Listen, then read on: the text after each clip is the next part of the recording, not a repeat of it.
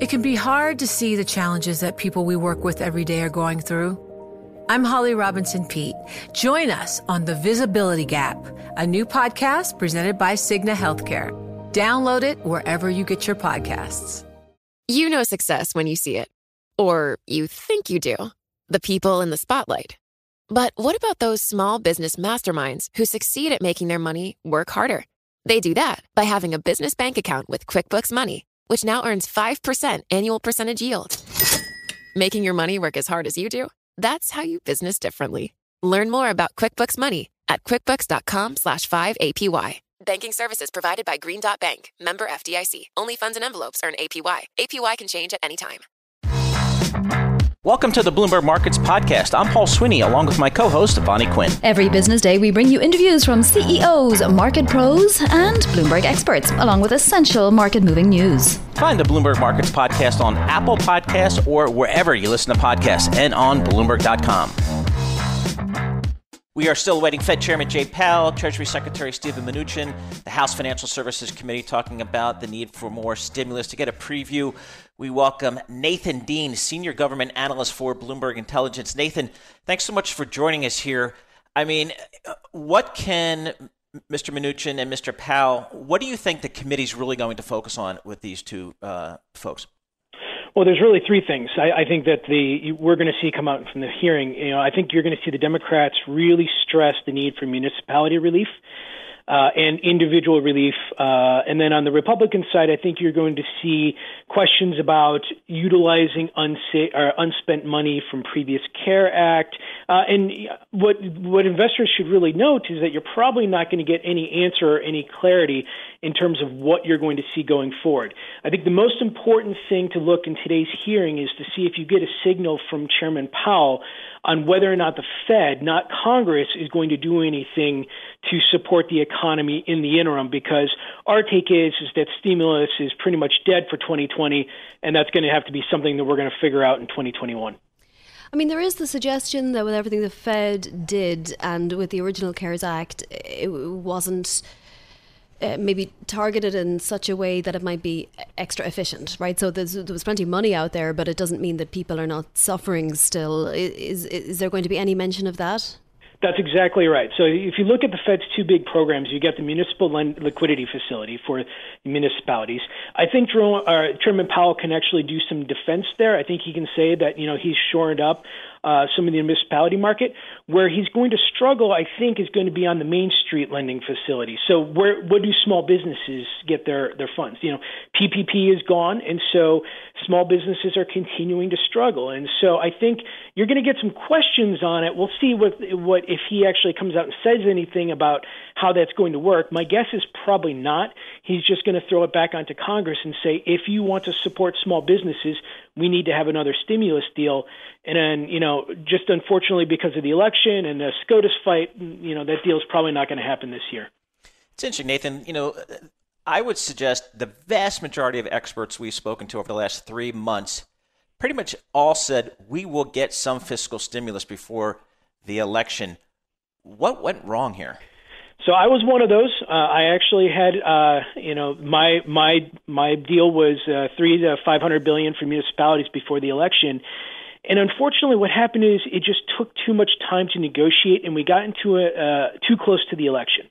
If you're on the Democratic side now, and not even taking into account what's happening with the Supreme Court, if you're on the Democratic side, the last thing you want to do is interject a boost into the economy 1 month before the election. If you're on the Republican side, well, the last thing you want to do is support a $3 trillion bill or a $1.5 trillion bill when you have things like job numbers increasing and anecdotal stories about the economy coming back. And so we just got to a point where they ran out of time.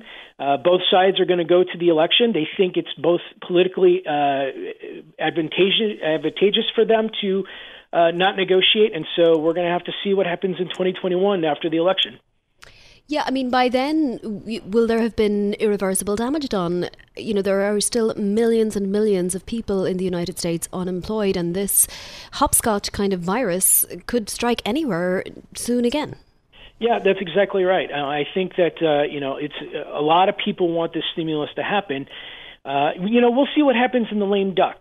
There's always this possibility, and I'm making an out of consensus call right now where I think there's a small chance that you could see a very skinny bill in the lame duck period. I'm thinking airlines because there's plenty of bipartisan support for giving airlines additional relief. So there's still this desire and there's still this acknowledgement that they need to get something done, but we need to get the election out of the way. We need to get the Supreme Court fight out of the way. We need to find out who our next president is going to be. And when we get all of that, we'll be able to come together in 2021 and hopefully hammer out a phase 4 stimulus deal. Nathan, you spent obviously a lot of time looking at this whole DC functionality here or dysfunctionality. Talk to us about what a lame duck period is and what types of legislation can or cannot get done during that time between November and January. So the lame duck period is obviously after the election, but before the new Congress comes in. And so if you've lost your seat, you're only going to be around for a few more weeks, and that gives you an incentive to maybe vote for something that you wouldn't otherwise voted for. Now, there's really two types of lame ducks. There's one where they just try and do a ton of stuff because they recognize it's not going to happen when a new president or a new Congress takes over. And then you have lame ducks where they just say, you know what, we're just tired, we're just going to go home. Odds favor that in this lame duck, they're just going to say, we're tired, we're going to go home, and we'll figure it out in the next election. But because, like you said, Bonnie, there is so many people that are looking for help right now, there is this possibility that they could come together and say, right, we're going to figure out something to do, just a Band-Aid patchwork deal, put it out there. Government shuts down in 8 days, and so they have to actually finalize a stopgap funding bill. Maybe that goes into the lame duck period. And so we're not done yet in terms of things that Congress have to pass. Again, the odds favor that nothing happens, but if I'm an investor in specific type of industries, there's certainly I'm going to keep my eyes on it because there is still a chance. That's a good point, Nathan. Industry is very good at getting this president's ear and this administration's ear, and certainly restaurants have been trying to do that for several months. And you mentioned the airlines.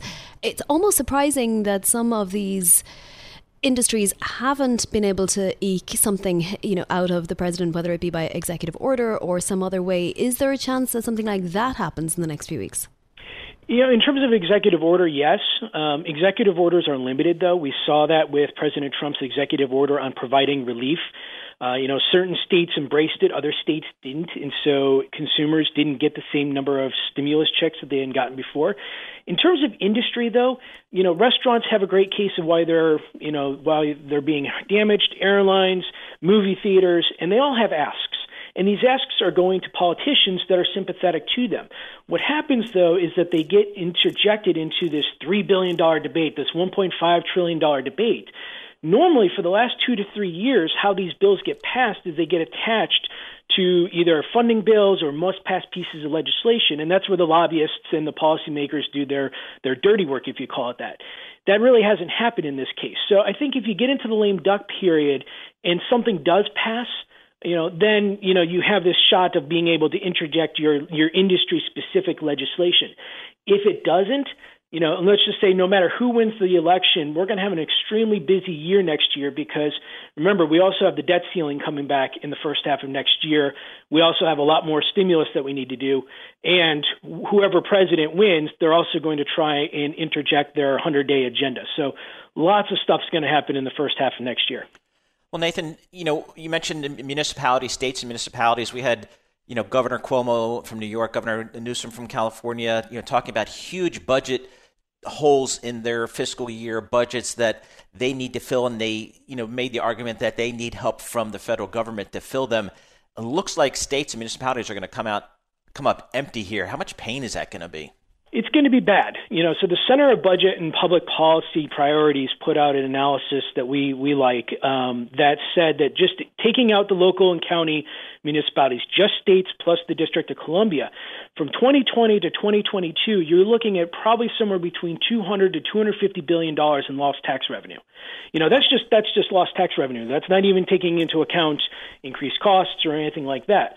The Democrats had proposed giving about $875 billion in municipality relief across everything, so local and states and so forth. Republicans countered back with nothing other than unspent money from the CARES Act, which was probably about $100 billion. So, we always thought this $300 to $500 billion number would be reasonable from both sides. It wouldn't solve anything. Municipalities are still going to be hurting for the next few years. If you take into every single county, and I remember even the city of Tuscaloosa, Alabama, once said that if the Alabama football team didn't play this year, they're going to lose $2 billion in tax revenue. How do you make that up? And so municipalities are going to be in some pain, and I think they'll continue to be in pain no matter what happens with Congress. Can't they just borrow and worry about it some other time? That's a great, it's one thing they can do, and it's one thing the Republicans have said. Chairman McHenry will probably make a statement in the committee today. I'm sorry, Ranking Member McHenry from North Carolina. He's speaking now. He will probably make a statement in which he says that, listening to state governors and so forth talking about all the money they need is a waste of time. Rather than actually trying to get Congress to provide the money, they should go to the Fed. They should borrow money. They should take advantage of low rates, and they should try and make sure that the market, brings their economy back up so that they can do it. Use this time to actually cut some of the fat from your budgets. So the Republican argument is that, the markets should be able to resolve this. We haven't seen thousands of policemen or firefighters being laid off yet. I mean, certainly that could happen, but for the Republican argument, the pain hasn't come to the municipalities yet. It's still just a theoretical idea. Nathan, what's the expectation in Washington of people you talk to about a scenario where former Vice President Biden does win the election, the Democrats do take control of the Senate? What's the expectation then? So it has changed with the SCOTUS fight that we're having right now. Yep. Before this past weekend, there was going to be pressure to do away with the filibuster. But I think that, unless the Democrats really take, let's say, 53 or 54 seats, you weren't going to be able to do it. You still have holdouts like Senator Sinema from Arizona, Senator Manchin from West Virginia. They were against filibuster reform. Now this has changed, and so it really depends on the makeup of the Senate, whether you're going to get a Biden presidency that would move forward with a lot of these grand changes, or whether you're going to get a Biden presidency that's going to try and negotiate with Republicans. If you get a Democratic Senate that's probably north of 53 seats, then you're going to see, in my opinion, a more progressive Biden presidency. If it's somewhere closer to, let's say, 50-50, or even if the Democrats don't take the Senate, then you're going to get a much more moderate Biden presidency.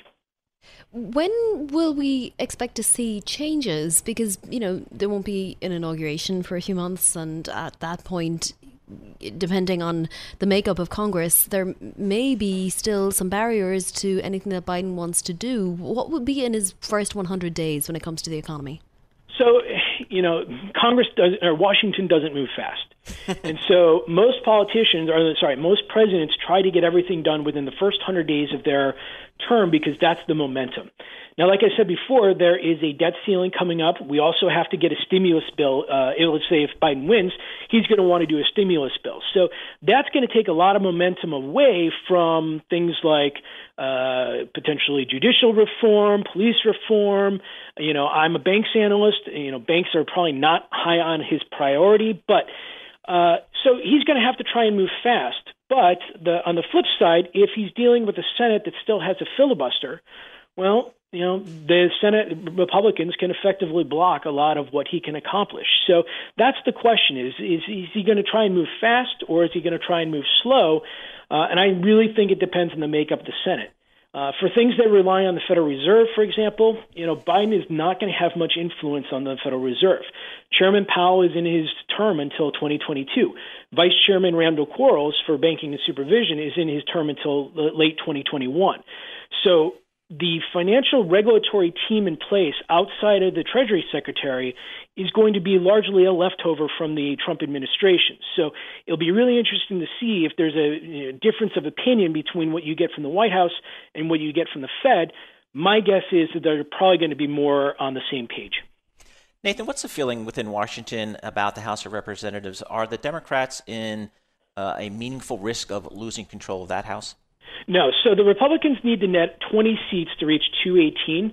And the last polling numbers that you can find on ElectGo suggest that the Republicans would have to have a huge sweep to reach that number. Most of the races right now are still on the Democratic side. So I don't think there's any expectation that the House can flip. What I tell clients all the time is when you look at the House, just note this is where ideas get generated. The ideas that eventually could become laws usually get generated in the House of Representatives. And in this case, there are certain bills that House Financial Services Chairwoman Maxine Waters today will be discussing at the hearing with Secretary Mnuchin and Chairman Powell on relief for manufacturers, restaurants, airlines. So these are good ideas that watch them because they could grow into something larger. Speaking of Elect Go, which is, by the way, a fantastic way of checking everything election-related on your terminal, ELEC Go. Nathan, President Trump saying he's going to announce the U.S. Supreme Court nominee Saturday, and Mitt Romney saying he would vote for a Supreme Court justice this year. Is it a done deal at this point? Well, nothing's a done deal in Washington until President Trump actually, until the vote actually occurs. Nothing's a done deal, but. The Democrats don't have much in the way of blocking this. We've seen House Democrats float ideas like maybe we could have another impeachment. That probably won't work. So if the Republicans want to hold a vote this year, they probably can. They probably can confirm this is not the quickest that a Supreme Court justice will have ever been confirmed. But what the Democrats do have is this threat of what happens if we win the presidency, we win the Senate. Do we stack the court? Do we do away with the filibuster? That's the nuclear option, if you will. And so, the responses that you've seen from Republicans publicly right now is that, they're not sure the Democrats would ever move forward with that threat. So, it's one of those things where there's nothing they can really do to stop them, but they can vow to make the situation much more, I don't want to say worse, but much different in 2021 if they so win. All right, Nathan Dean, wonderful stuff. Thank you so much. That is Nathan Dean, Senior Government Analyst. It can be hard to see the challenges that people we work with every day are going through. Invisible struggles like stress and burnout, caregiving for a loved one, or being misunderstood. But insight, awareness, and empathy will help us better see the issues they're dealing with. And that can make us and our companies healthier too. I'm Holly Robinson Peete. Join us on The Visibility Gap, a new podcast presented by Cigna Healthcare. Download it wherever you get your podcasts. Our next guest, an investment banker and author who has written and focuses generally on the banking, mortgage finance, fintech sectors. Chris Whalen joins us. We're thrilled. He's chairman of Whalen Global Advisors, author of lots of books, included Inflated, How Money and Debt Built the American Dream, and Forward Men from Inspiration to Enterprise. But today, wouldn't mind starting off, Chris, on the idea that we're getting a little bit more of a glimpse into how money flows, specifically shady money flows around the world. And it's absolutely with the help of financial institutions, all the ones we know and some we don't. About 90 financial institutions appearing in leaked documents this week, including Deutsche and JP Morgan. Your thoughts? Well, when the dollar is the reserve currency, Vonnie, it's hard to keep the bad people out. The U.S. government uses access to banking services and the U.S. dollar as a way of punishing bad actors and states. And so banks have a very complex matrix they have to wade through to do business with foreigners, any foreigners. And a lot of them have just decided not to do it. Many U.S. institutions will not do business with non-U.S. residents. So I think it's not surprising. It's been a problem for a long time. And many of those banks that are listed there are, providing services they think are okay. But in order to do diligence on these people and keep up with the lists of, banned persons, for example, requires a lot of focus and a lot of effort by banks. And they don't do a very good job, do they? So, it's not surprising, is it? We've been reading about this for years. One more headwind for some of the big banks to deal with these days. I'm wondering, given where interest rates are, how low they are, and how the Fed Chairman Powell suggested they will stay lower for much longer than maybe people initially anticipated, is there a bull case for buying these big money center banks? Well, we're still awaiting visibility, Paul, on credit.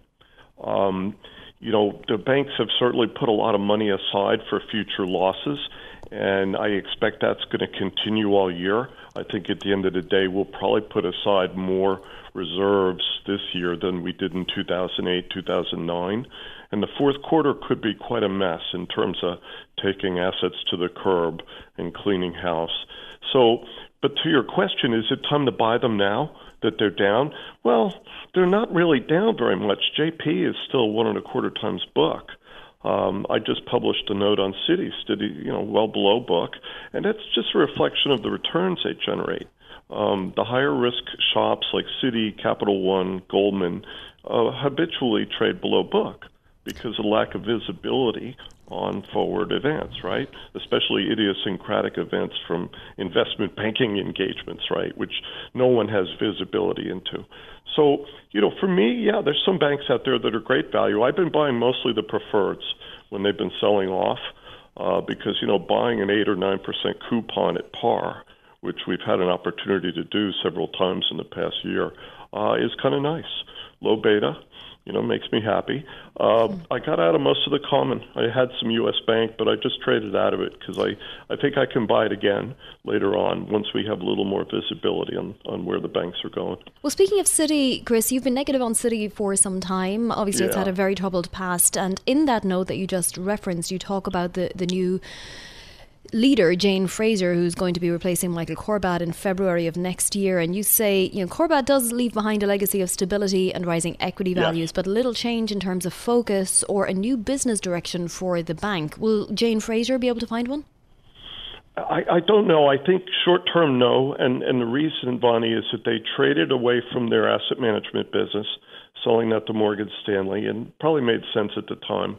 But, Mike Corbat had to make up for a shambles that had gone on really from when John Reed left the bank in 98 through the period of Sandy Weil and Bob Rubin and then Bikram Pandit. And the bank was really in bad shape. So it's right now a two-legged stool. You have capital markets and you have essentially a subprime consumer business in the U.S., and then you have these little bits and pieces around the world.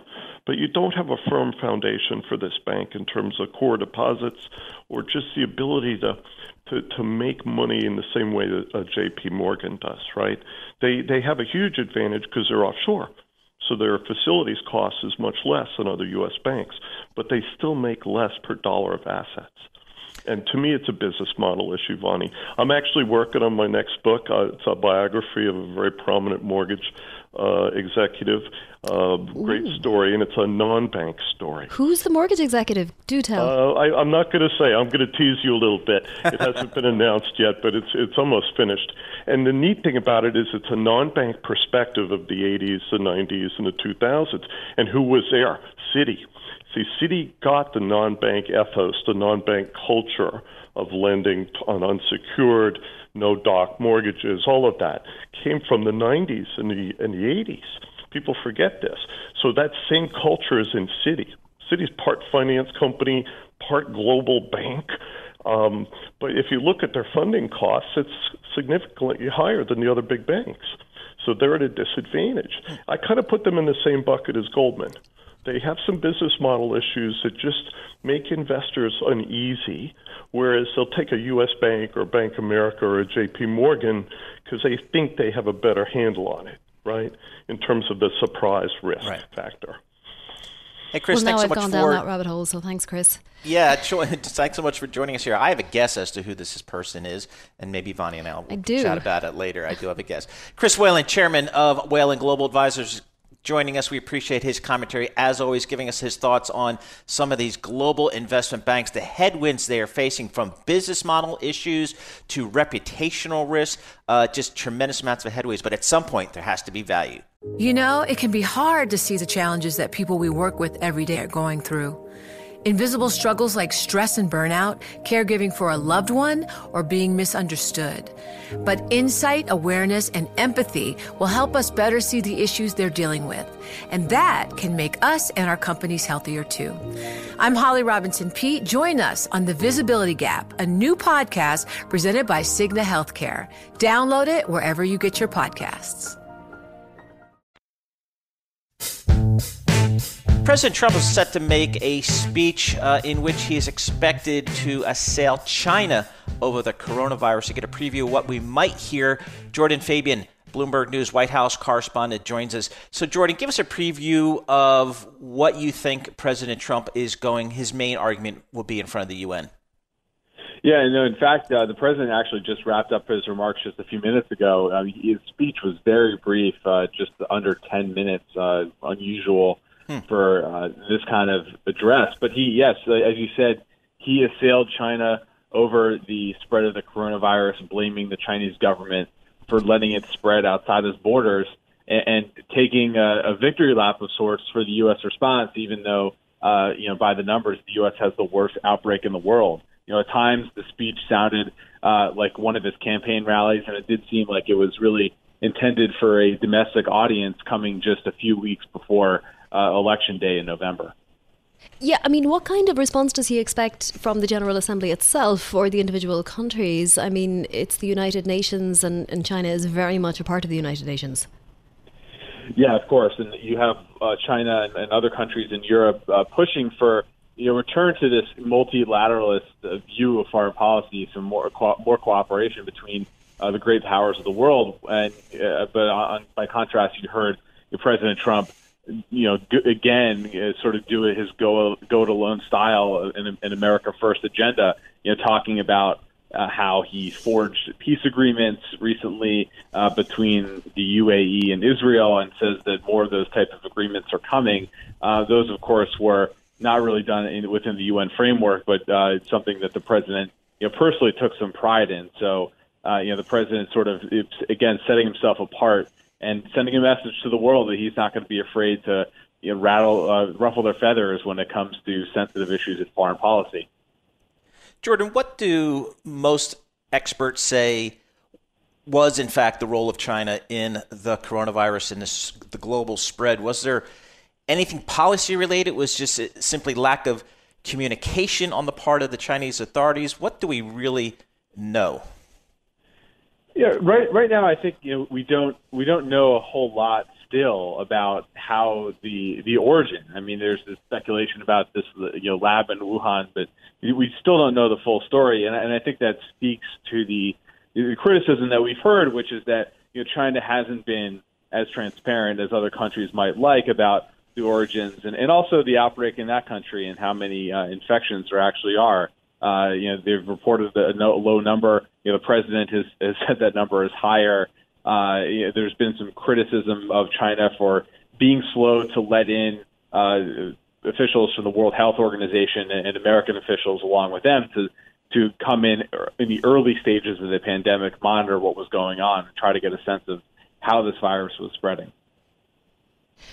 What about the idea that, the WHO has backed China as being transparent on this, and it does appear that international agencies are not flocking to the US side of things on anything. They're very much trying to stay neutral or even allow China the benefit of the doubt.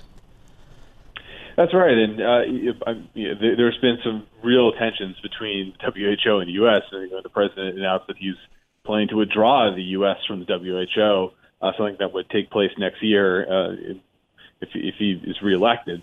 And so there have been some real tensions there. But again, this is something again that the president seems to be doing for domestic political purposes. He ran on this agenda of again America First. The America knows the way forward and critical of multilateral organizations like the United Nations, like the WHO. So when he was looking for a scapegoat when the outbreak in the U.S. got very bad, he turned his sights to China and the WHO and has been harping on those themes ever since. Can I just point out that China's Xi Jinping is actually now delivering a recorded speech to the UN Assembly, so it will be interesting to see if there's any kind of response to what the president might have said or what kind of message Xi will deliver. Right now, Jordan, thank you so much for joining us. We really appreciate it. Jordan Fabian, White House correspondent for Bloomberg News, giving us some reporting on President Trump's speech this morning to the United Nations. Thanks for listening to the Bloomberg Markets podcast. You can subscribe and listen to interviews at Apple Podcasts or whatever podcast platform you prefer. I'm Vonnie Quinn. I'm on Twitter at Vonnie Quinn. And I'm Paul Sweeney. I'm on Twitter at PT Sweeney. Before the podcast, you can always catch us worldwide at Bloomberg Radio.